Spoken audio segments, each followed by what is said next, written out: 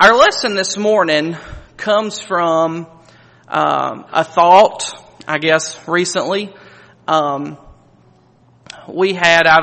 debated over exactly how to start this lesson, what to share, what not to share. I've struggled with this lesson today. I've prayed about this lesson today. I've searched myself in preparing for this lesson. I've had a lot of thinking on my mind, and so we're just going to share what we can share, and we're just going to spend some time together this morning and hopefully learn some things from God's Word. You notice there was no outline this morning. This is not going to be a lesson where you leave thinking, oh, that's something I've never seen before.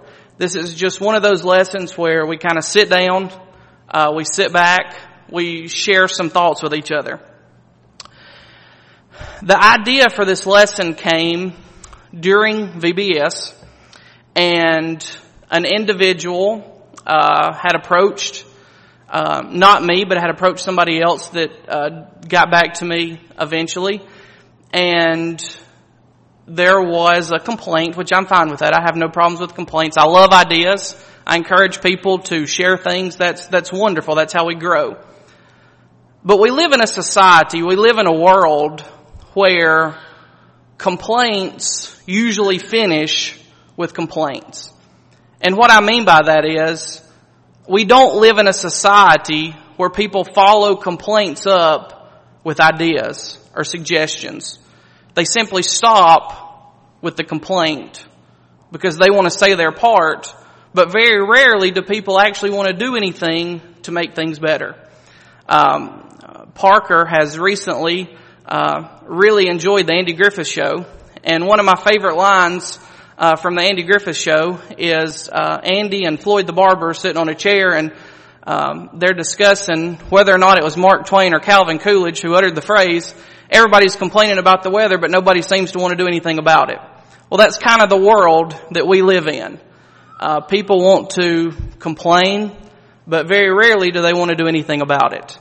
And so the lesson this morning comes from that thought. I know this has kind of started out negative. Bear with me. We will see positives, I promise. But I do want you to do some soul searching this morning. I want you to look at your heart this morning. I want you to look at your dedication this morning. And I want you to really ask yourself a question that we see asked in the book of John from the scripture reading that we read a few minutes ago. We see here Jesus appearing to Peter. And we see here that Jesus asked Peter a question 3 different times. He said, "Peter, do you love me?" Peter said, "Well, of course, I love you." Jesus asked again, "Do you love me?" "Of course, Jesus, I love you." For the 3rd time, he asked Peter, "Do you love me?" It says that Peter, so to speak, not the exact word that was used there, but got a little frustrated with the question. "Well, of course, Jesus, you know everything. Of course you know that I love you." This was the same man who had made the confession of which what we believe is based upon, that Jesus was the Son of God. This was the same Peter that although he faltered in the end, he had enough courage at one point to step out of the boat to walk to Jesus. How in the world? Why was Jesus even asking this question, "Do you love me, Peter?" He knew that Peter had to love him. Of course Peter loved him.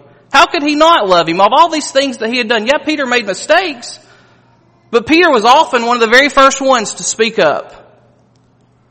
How could he even ask Peter, "Do you love me?" But yeah, he asked that question 3 times. To get Peter to focus on the question, but more importantly, the answer. I ask you the same question this morning. Do you love Jesus? Well, of course. That's a bad question. We know the answer to that. We're here this morning. Of course we love Jesus. We even came a little bit early and went to Bible class. We have to love Jesus. Yeah, I came at 9:30 this morning for Bible class. I got up this morning. I put on my shirt, my tie at one point, even though it didn't last. But I put on my tie, I put on my shoes, these uncomfortable shoes, these uncomfortable clothes. I'm here this morning. I could be doing so many other things. Of course I love Jesus. What kind of a question is that? I agree, the question is very simple. But I don't think the answer is as simple as Peter thought it was, or as we so often think it is. In preparing for this lesson, I wanted to look for a city that was comparable in size and comparable somewhat in demographics to Haleville. And so through a simple search, I found a city in Arizona. There's no rhyme or reason why I chose this city. The name of the city is Parker, Arizona. Yes, the name Parker was chosen for a reason, but demographic size are very similar to what we have here in Haleville. It's on the other side of the United States, but other than that, everything else is very similar to what we have in Haleville. And I want to share something with you this morning that goes along with our question of, do you love Jesus? What I'm going to share with you in just a second on the screens is something that's found in Parker, Arizona. It's found in Haleville, Alabama. It's probably found in every city, if not most cities in between. It's found in most cities around the United States, if not around the world. I know this is kind of hard to see. It was a screenshot, kind of as big as I could get it. And there's 2 pages.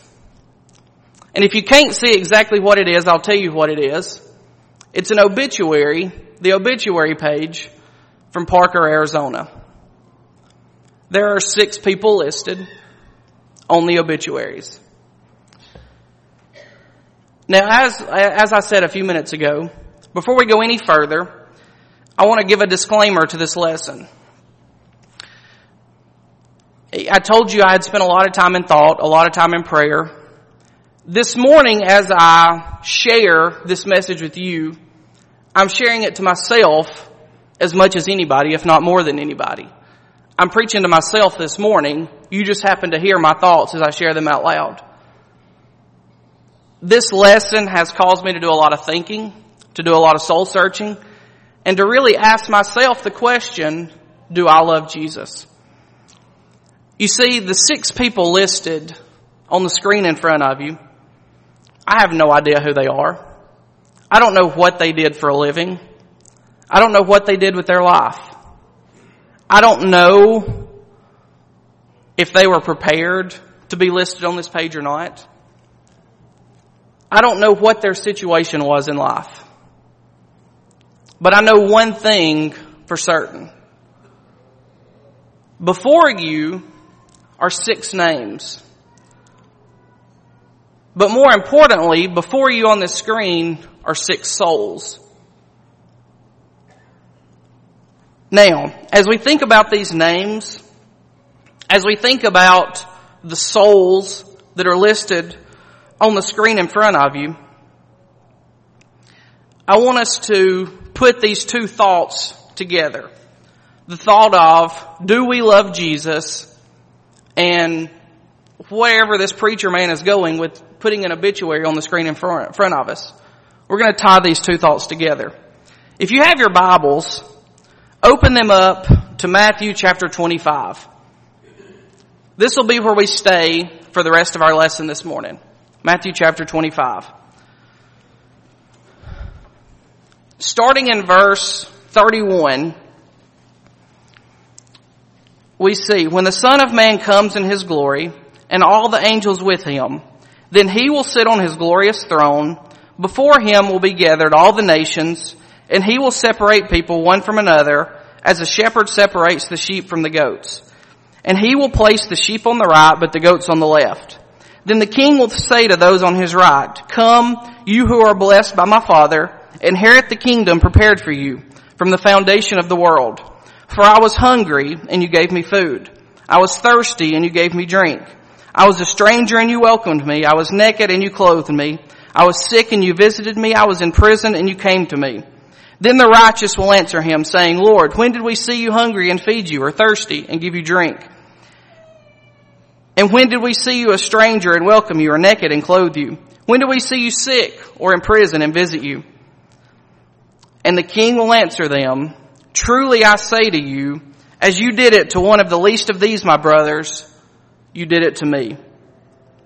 Then he will say to those on his left, depart from me, you cursed, into the eternal fire prepared for the devil and his angels. For I was hungry and you gave me no food. I was thirsty and you gave me no drink. I was a stranger and you did not welcome me. Naked and you did not clothe me. Sick and in prison and you did not visit me. Then they also will answer, saying, Lord, when did we see you hungry or thirsty or a stranger or naked or sick or in prison and did not minister to you? Then he will answer them, saying, truly I say to you, as you did not do it to one of the least of these, you did not do it to me. And these will go away into an eternal punishment, but the righteous into eternal life. You see, here we see a picture of the judgment. We see a picture of the final judgment. It is said that if we love Jesus, we will treat his brothers, the people around us each and every day, just as if it were Jesus who were sitting next to you sick. Just as if it were Jesus who was in the hospital this morning. Just as if it were Jesus standing on the street corner begging for food. You see, do we see that person in need, that person who's sick, that person who's hungry, that person who's in need? When we look at that person, do we see Jesus? If it were Jesus standing there or sitting there, would we still walk by him without giving a second thought? If we found out that Jesus was in need this morning, if he was in a hospital this morning, if he was in need of food, how fast would we knock down the doors to tend to his needs? But yet there's people all around us each and every day that we walk by, sometimes without blinking, and never offer a lending hand or a helping hand. You see, I ask you again this morning, do you love Jesus? Some days, on the obituaries here in Haleville, Alabama, there's no names listed. Sometimes there are several names listed. When a name is listed on this screen or on that page, wherever it may be, it's too late for us to tend to the person whose name's listed. Hopefully, their soul is prepared. Hopefully, they are ready for what comes next. But you see, we also live in a world where so often the names listed are not prepared. They're not ready for what they're about to face. But my question to you this morning is, what are we going to do about it? What are we going to do about this pandemic that has spread around our world, that it's not up to me to go help this person. It's not up to me to go do that. You see, I've put in my time. I've done it in the past. You know, so-and-so over there, he doesn't ever go visit the sick. Why should I? This person, they don't ever do anything. Why should I? You see, correct me if I'm wrong this morning, but in my Bible there's no verse 47 from this text that we read that says on the day of judgment, Jesus will put us in a group of 20 people and he will compare what all 20 of those people did, and the 3 that had done the most will get into heaven. You see, I don't read that in Scripture. I don't see that picture on the day of judgment that we're going to be compared to a group of people and the one who did the most will get into heaven. That's not the picture that I see when I read the Word from God. You see, the picture that I hear, the words that I read say, when you did it to one of these, you did it to me. You did it to Jesus. When you help that person in need, when you visit that person who's sick, you tend to Jesus. You tend to the Savior who is willing to come to this earth and die for your sins. A quote that I have shared with you before, but that I want to share again because it's powerful to me, says this: how bad do you have to hate someone to really believe what the Bible teaches and not share it with everybody that you know? How bad do you have to hate someone to actually believe the words that are written in Scripture and not be willing to share it with everyone that you know? You see, here's what makes this quote or this saying a little bit sadder, so to speak, to me. It was not said by a preacher. It was not said by some great teacher of the gospel. It was not even said by a great philosopher. You see, those words were uttered by a very outspoken atheist. Penn Jillette, entertainer, a magician, so to speak, who people may or may not know that name, is a very outspoken atheist. And he's the one that uttered those words. Before that, he had made the comment, he said, I don't personally believe what the Bible teaches. But he said, when I think about those people that do believe it, how bad do they have to hate someone to believe the words that are written in Scripture, but not be willing to share it with everybody that they know? How true that statement really is. Do we really believe the words that are written in Scripture? If we believe it to the extent that we've based everything that we believe on these words that are written, and then we refuse to share it with our neighbor. We refuse to do the things that are written in the Scripture. This morning, each and every one of us could probably make a list a couple of pages long about someone who is thirsty, someone who feels neglected, someone sick, someone in need of essential items. But once again, I ask you the question, what are we going to do about it? Do we stop after we make the list? Does that name pop into our head, but it exits just as fast as it came into our mind? Just a few minutes ago in the book of Matthew, at the end of this text that we read together, we saw what happens when we refuse to help those in need, when we refuse to minister to those in need, when we refuse to offer those solutions that go along with the problems of our world. You see, we all know the problems of our world. We complain about the decisions our government makes. We complain about this that's going on. We complain about what this person's doing. How could, in the world, could this person believe that? But yet it stops there.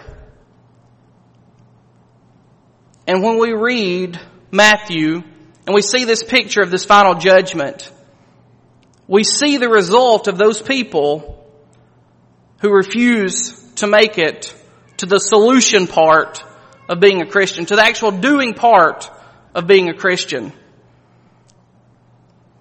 Truly I say to you, as you did not do it to one of the least of these, you did not do it to me. But here comes the scary part. And those will go away into eternal punishment, but the righteous into eternal life.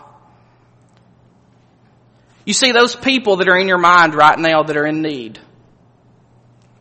just like you, they were created in God's image. When you see that person, do you see Jesus? When we humble ourselves and tend to the least of these, we're tending to the Savior who died on the cross for our sins. There are people here today who are physically unable to go out and visit or to go out and evangelize like maybe they've done in the past. I understand that. There are people today who are actually the ones who need to be ministered to. I understand that completely. But there's one thing that each and every person in this congregation, sitting here in this room this morning, or listening on TV, wherever you may be this morning, there's one thing that we all have in common. We can influence somebody in one way or another. We are going to influence somebody in one form or one fashion. What will your influence be? When you leave today, don't see people as you have seen them in the past. When you look at somebody this morning that's in need, when you see somebody that's sick, see Jesus. That person was made in God's image. When you minister to the least of them, you minister to Jesus as well. You see, I hope that we come to a decision that being here together every time the doors open is not enough. You see, so many people, well, I'm there every Sunday morning, every Sunday night, every Wednesday night. That's all it is to being a Christian. I just have to be there. That's only the beginning. You see, I've often heard it said, it's not what we do in here, it's what we do when we leave here. Now, I kind of agree with that. What we do in here is very important. We're worshiping God. We're worshiping our Father. What we do here is very important. One of the most important things we'll ever do. But when we leave here today, on Tuesday when you're at work, on Thursday when you get that call that somebody's sick, it's just as important what you do at that time. You see, the next time that our government does something that puts a binding on Christianity, that puts a binding on your ability to spread the gospel, what you do at that moment in time is just as important to being a Christian. You see, here in Scripture, Jesus doesn't say, you know what, you never missed a worship service, enter into the kingdom of heaven. He says, what did you do to the least of these? What did you do to those people who were in need each and every day? These names that are on this screen. Do you hurt when a soul is listed in an obituary that it's very obvious that they were not prepared for eternity? I don't know these people.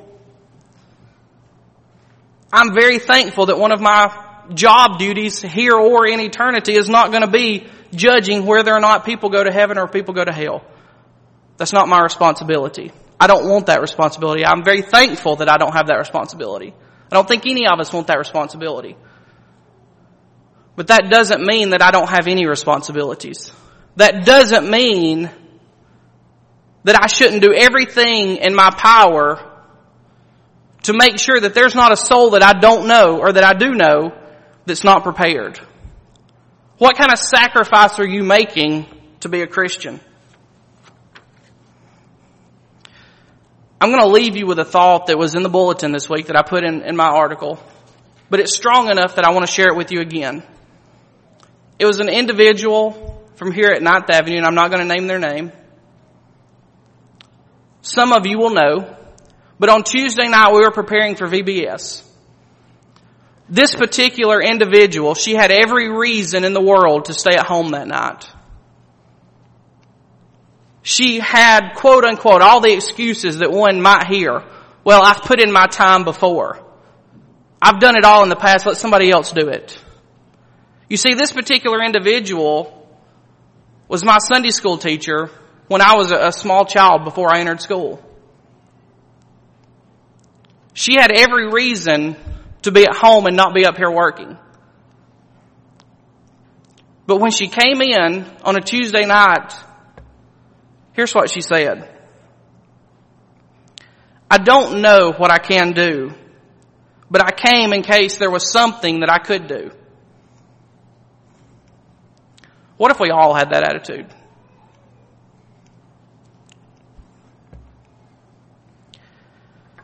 There are people in need all over our community. There are people in our family that are in need. We have members who have been away. We have people that refuse to forgive each other.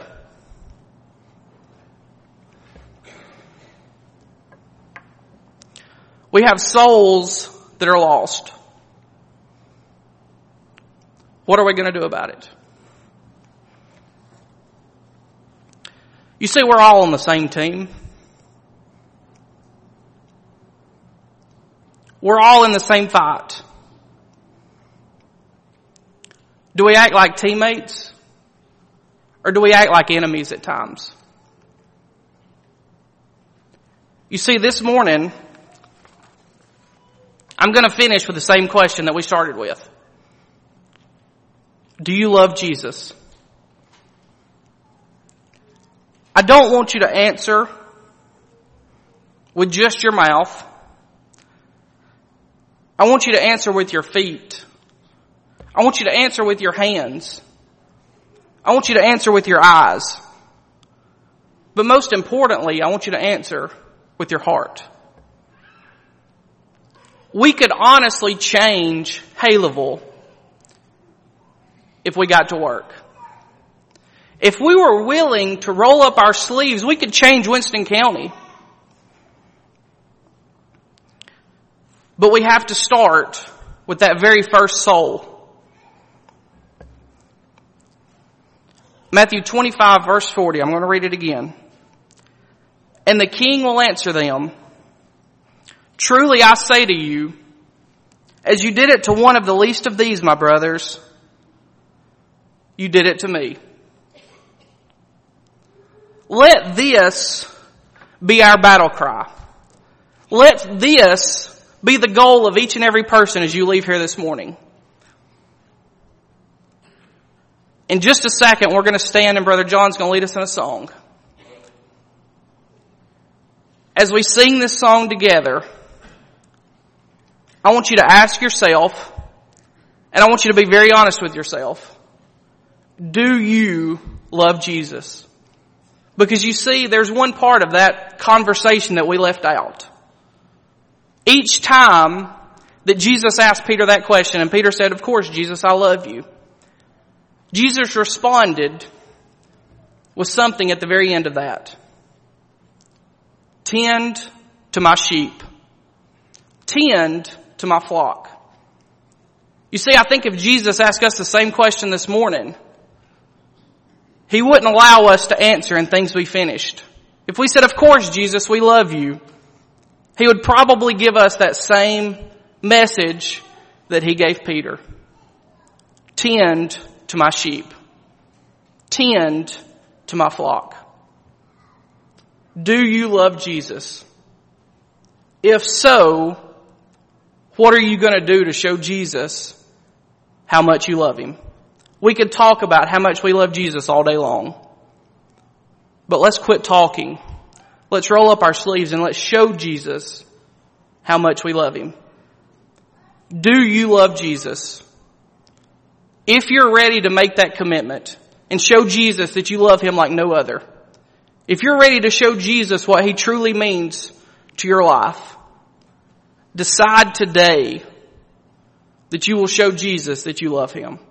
Decide today that you've had enough of the status quo, that you're ready to do something different.